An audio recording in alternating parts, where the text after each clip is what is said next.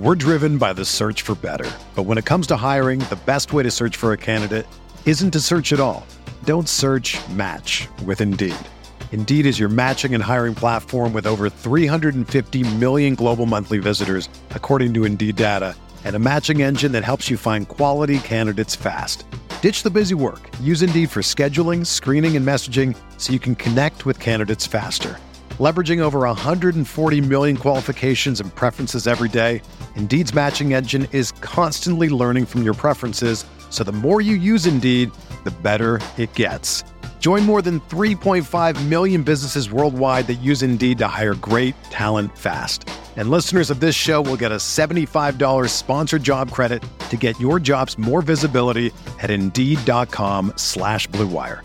Just go to Indeed.com/Blue Wire right now and support our show by saying that you heard about Indeed on this podcast. That's Indeed.com/Blue Wire. Terms and conditions apply. Need to hire? You need Indeed. What's up, y'all? It's Drewski, and I've teamed up with Mountain Dew to produce a hilarious new basketball podcast called The Dew Zone with Drewski. Learn the backstories of your favorite ballers and celebrities like Jamal Murray. Did you have like a favorite team? Was it the Raptors at the time or no? Was the Raptors even started around that time? Come on, bro. I ain't that old, fam. You talking like I'm 50. Taylor Rooks, Asia Wilson, and many more. You won't want to miss this. Listen to The Dew Zone with Drewski on Apple Podcasts, Spotify, and wherever you listen to podcasts.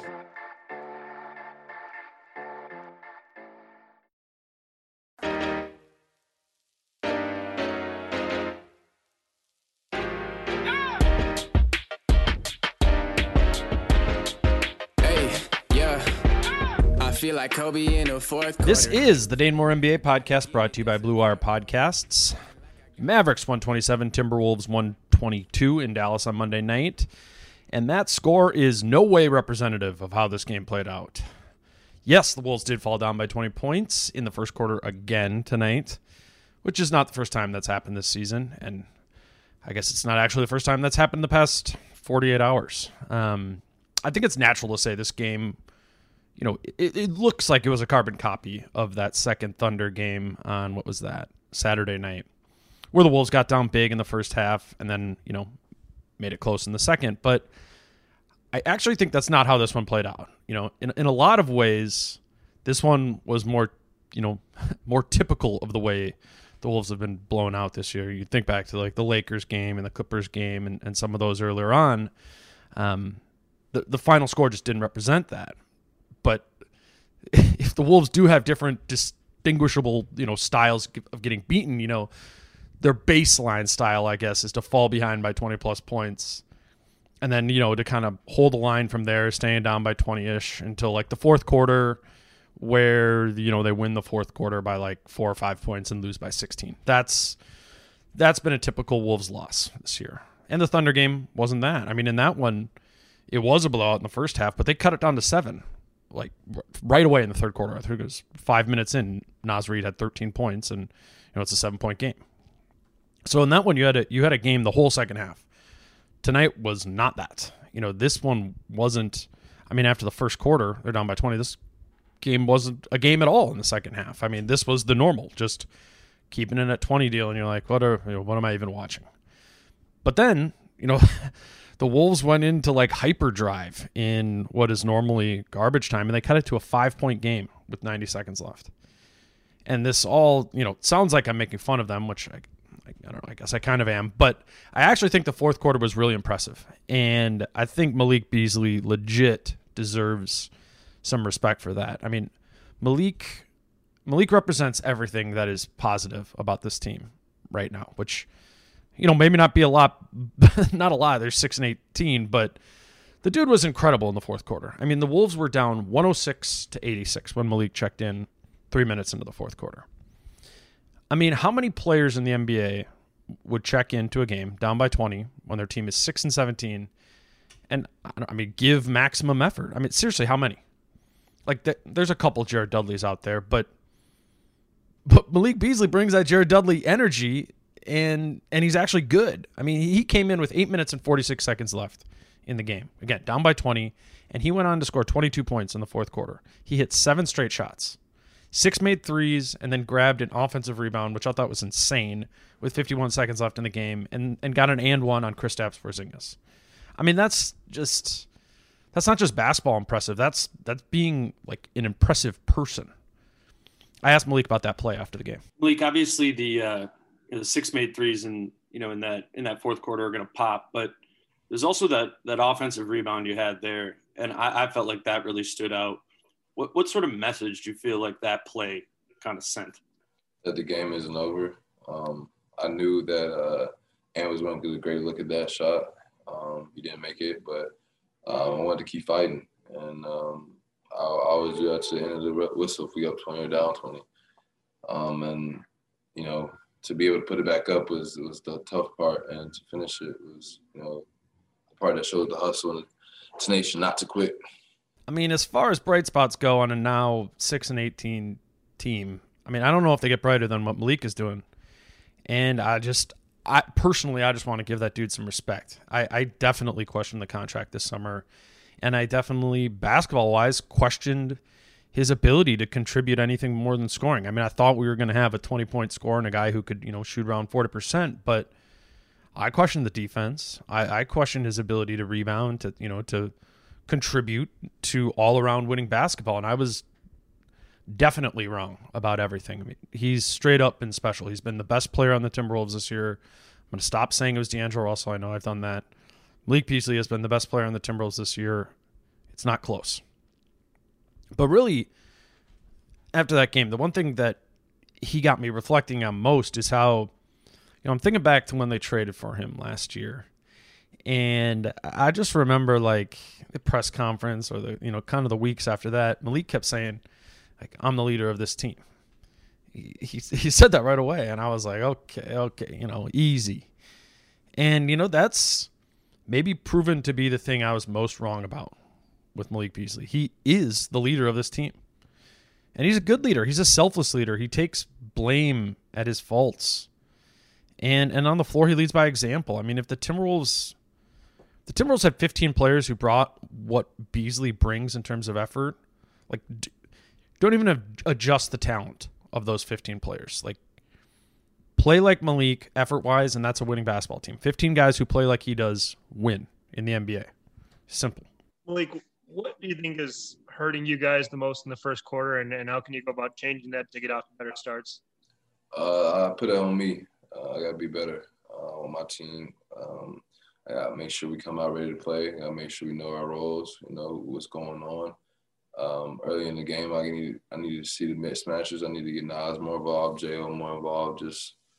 I'm not sure. I hold myself accountable to, that's my group. So we got to play better when we come out to start the game. Outside of Malik, the positive performances were pretty few and far between. Josh Okogie and Ricky Rubio led the team in plus-minus tonight. And I think this was one of the games where, doesn't always happen, but plus-minus, I thought tonight lined up for them with the eye test. Okogie was a team best plus 20 in a loss. And he had 11 points. He didn't miss a shot, and also did a good job of slowing down Luka Doncic when Josh was matched up with him. For Rubio, he had 9 points and 7 assists. Doesn't pop as a stat line, but I thought he played better than those numbers might indicate. I thought particularly Rubio's playmaking seemed to come back a little bit. He showed some good synergy with Jared Vanderbilt on a few cuts. And when Juancho Hernangomez played in the fourth quarter, I thought Ricky did a good job of, kind of making him comfortable. And, I don't think, we'll talk about Juancho later. I don't think he's going to be in the rotation, but if he is at some point in the year, I think it makes sense, that those two might complement each other well in the second unit. I mean, you can just tell that they played together on the Spanish national team. So shout out to Okogie and Rubio. Two players I've been hard on lately. I mean, they hadn't really been performing, and I just thought both Okogie and Rubio brought good effort and produced tonight. But really, the story was that Rubio had to play a season high of 34 minutes tonight because D'Angelo Russell only played the first 6 minutes of the game before heading to the locker room with, quote, left leg soreness. We'll get into what the heck happened with that there and D'Lo here after the break.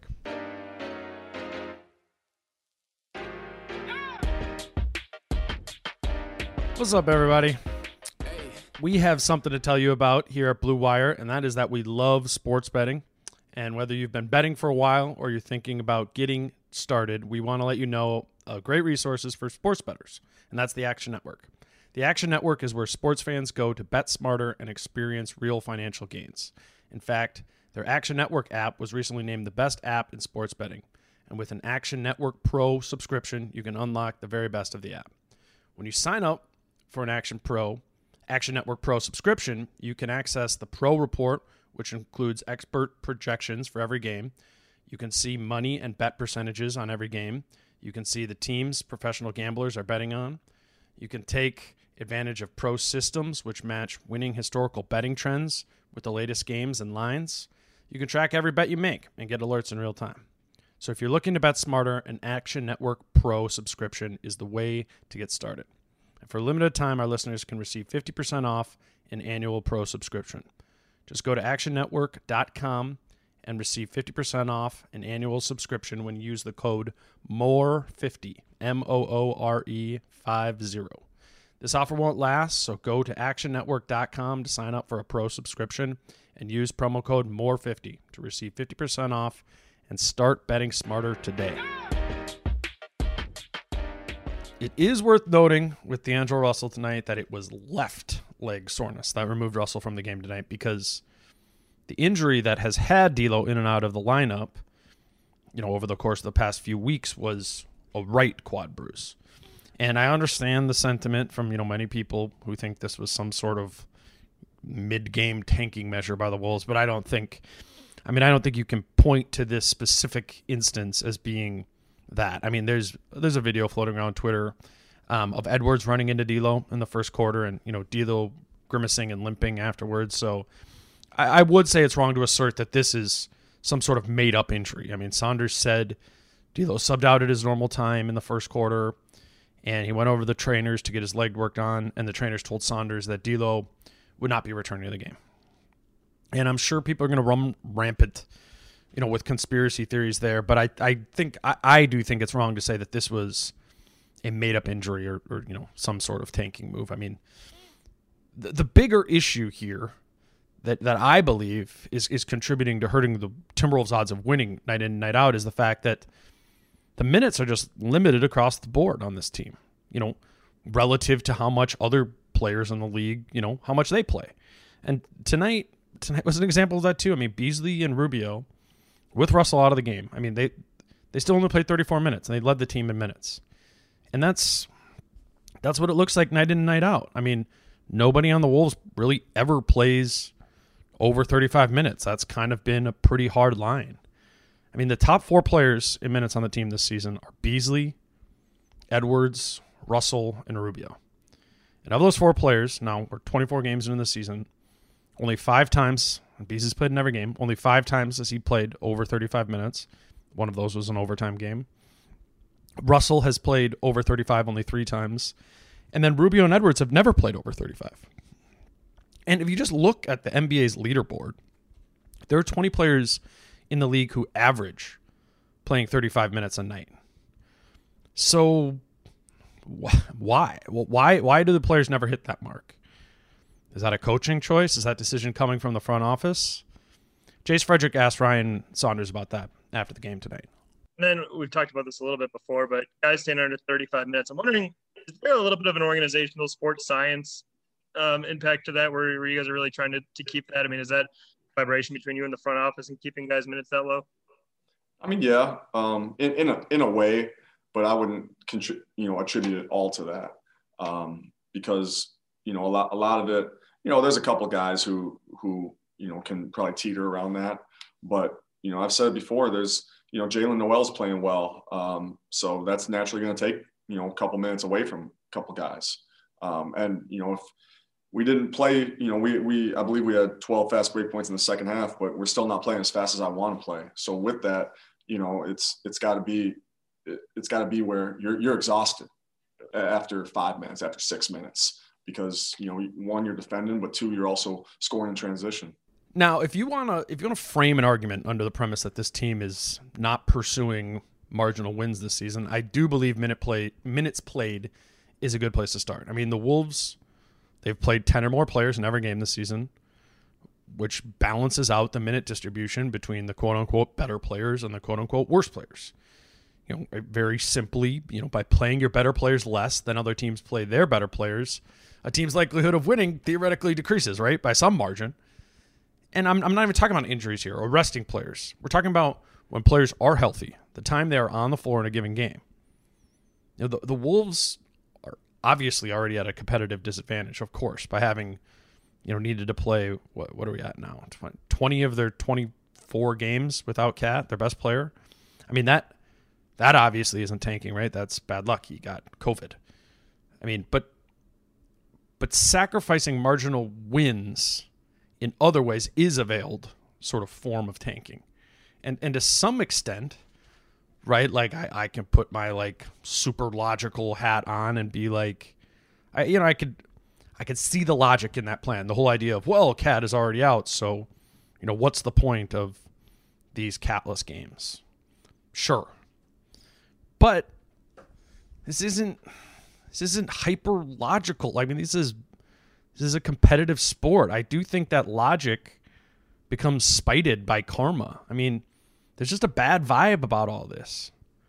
It sticks out. And quite frankly, you know, given the fact that the Wolves only have a 40% chance of keeping their pick this year, even if they have the worst record in the league, I don't know. I just personally find it to be off-putting. I mean, my broader hope, you know, in the name of karma by competition, is that the Wolves do begin, you know, chasing marginal wins once Cat returns. Why not? I mean, I don't know. I hope the players play more in the games. They are healthy, more minutes. And I hope they start taking fewer games off for rest. I do understand that there's value in resting players. People do it all around the league. And I do understand that 40% is very much, you know, it's not zero. There's something to be said about getting ping pong balls. I just feel whatever value there is in that, whatever is gained there is just trumped by the spirit of competition when your best player returns. I think that would just be good for the big picture of this team. Not to mention the fan base. I don't know. I don't think we could do this all year. A couple other notes before we close tonight that caught my attention during the game. One being Juancho Hernangomez returning after missing 12 games over the course of 25 days in the league's health and safety protocols. I thought, whatever. I mean, Juancho came in. It was kind of a blowout at the time. He played in the fourth quarter. Thought he looked fine. But my bigger takeaway came from when I asked Saunders after the game about Juancho's role going forward. And this stood out to me because Saunders said, quote, "Everyone will get opportunities as the season goes on." And, you know, that quote on its face doesn't mean anything, but that sticks out to me because that was the same thing Saunders said when I asked him a month ago about Jake Layman when Jaden McDaniels first came into the rotation over Layman's spot. The first game Layman was, you know, he was active for but got a DNP. I asked Saunders about that at practice the next day, and I was kind of assuming that he would be like, oh yeah, Jake was just coming back from the birth of his child, blah, blah, blah, like, you know, be back in the mix.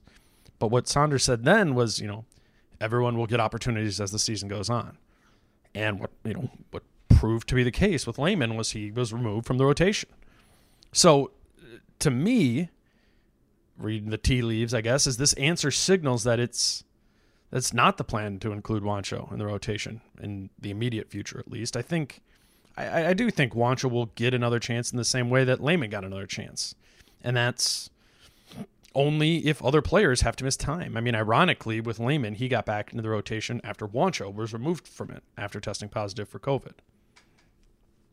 The other noteworthy bit from tonight is just that I thought what we saw from Jalen Noel tonight was, again, really impressive. I mean, Noel has now played 16 or more minutes in each of the past 8 games, and he scored in double figures in every one of those games. Noel had 18 tonight on 6 of 9 shooting. And over the past 8 games, he's shooting 37% from 3 and 56% from 2, and he's doing it on high volume. I mean, when he's out there, he's kind of like the primary scorer. And yeah, I mean, I think we're beginning to see who Noel is as a player. This is his first extended run. I mean, and he's a primary scorer. I mean, off the bench, but I don't know. I think these 8 games have, shown that whatever previous labels he had of being just a catch and shoot guy are just incorrect. I asked him about that and how he sees this sort of kind of ball dominant, kind of primary scoring option style of play. How he sees that kind of fitting into the rotation going forward. Jalen, I remember we talked during the preseason after your big game, and it kind of laughed about how you've been mislabeled as maybe a catch and shoot player when now you're smiling. Now you've kind of shown that you are pretty clearly an offensive creator. And I'm wondering what that balance is of you are a primary creator, but you're playing in a bench role. Like how does that fit? How do you fit into the bench when you are a primary player and that's not necessarily what you role? You know what I'm saying? Just having the ability to do both. Right. For me, I was labeled that, and I was not ever happy about that because just growing up, I was never just a catch and shoot player. So for me, I shown that I can do both. So for me, it's just a matter of who's out there on the court and what my role is at that time, and making sure that I play that role the most effectively I can. As far as playing time goes going forward, it'll be interesting to see what happens to Noel once Jarrett Culver returns, right? I'd heard that it looked like Culver would be out for 10 to 14 days back on January 29th, the Sixers game. So as we sit here now on February 9th, that's 12 days, which would suggest that Culver, could be back sometime in the next week. The Wolves are obviously more heavily invested in Culver than they are Noel, just, I guess, based on the draft. But it's hard to say that Culver has ever, strung together an 8-game stretch that has been as effective as the current stretch Noel is on. I mean, just take draft stock out of it. The only real basketball reason for playing Culver over Noel would be defense. I mean, theoretically, Culver is a bigger and better defender than Noel, right? But I'm curious to see how much they prioritize that. I mean, we've seen Okogie's role sort of vacillate here. They're becoming more comfortable letting Anthony Edwards be that primary wing defender, or even, Beasley in that role too. So, yeah, it'll be interesting to see how hungry they sort of are to have another wing defender back in Culver, back in the mix. Because what Noel has going for him is that he does provide shooting on the second unit, even if he isn't just a catch and shoot guy. And that should be valuable in the second unit here coming up. I do think that the Cat, McDaniels, Edwards, Beasley, D'Lo starting lineup is coming, which the inverse of that is it creates a real need for shooting on the second unit. I mean, that second unit cannot afford to play Vanderbilt, Culver, Okogie, and Rubio all together. That's no way. No shooting there, Even playing 2 of those guys together would be tough. Put Noel in there, and that helps the shooting mix. I think I would go with a Nas, Vanderbilt, Okogie, Noel, and Rubio second unit, which would, at least for the time being, pinch out Hernan-Gomez, pinch out Culver, and Layman. Now, that's just me. What do I think will actually happen?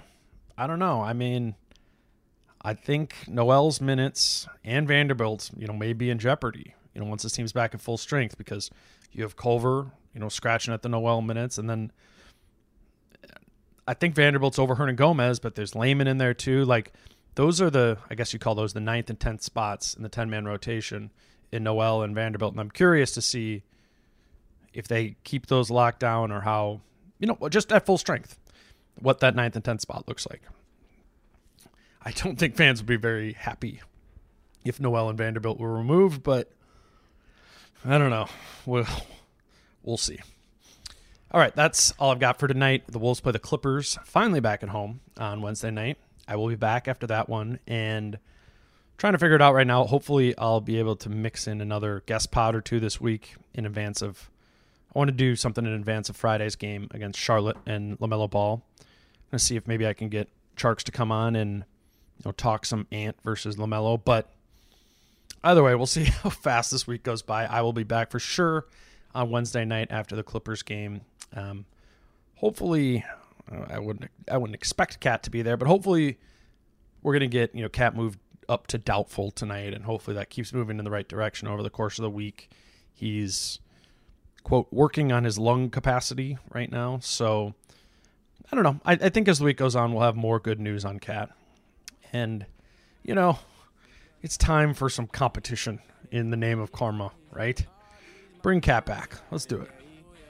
Until then, I'll talk to you on Wednesday. I'm Dane. Peace out. How I'm feeling, man, I hope it never stop, yeah. Green and hot so you can find me in the crowd, yeah, yeah. Don't let standards ever bring you down, yeah. Hope you dancing like no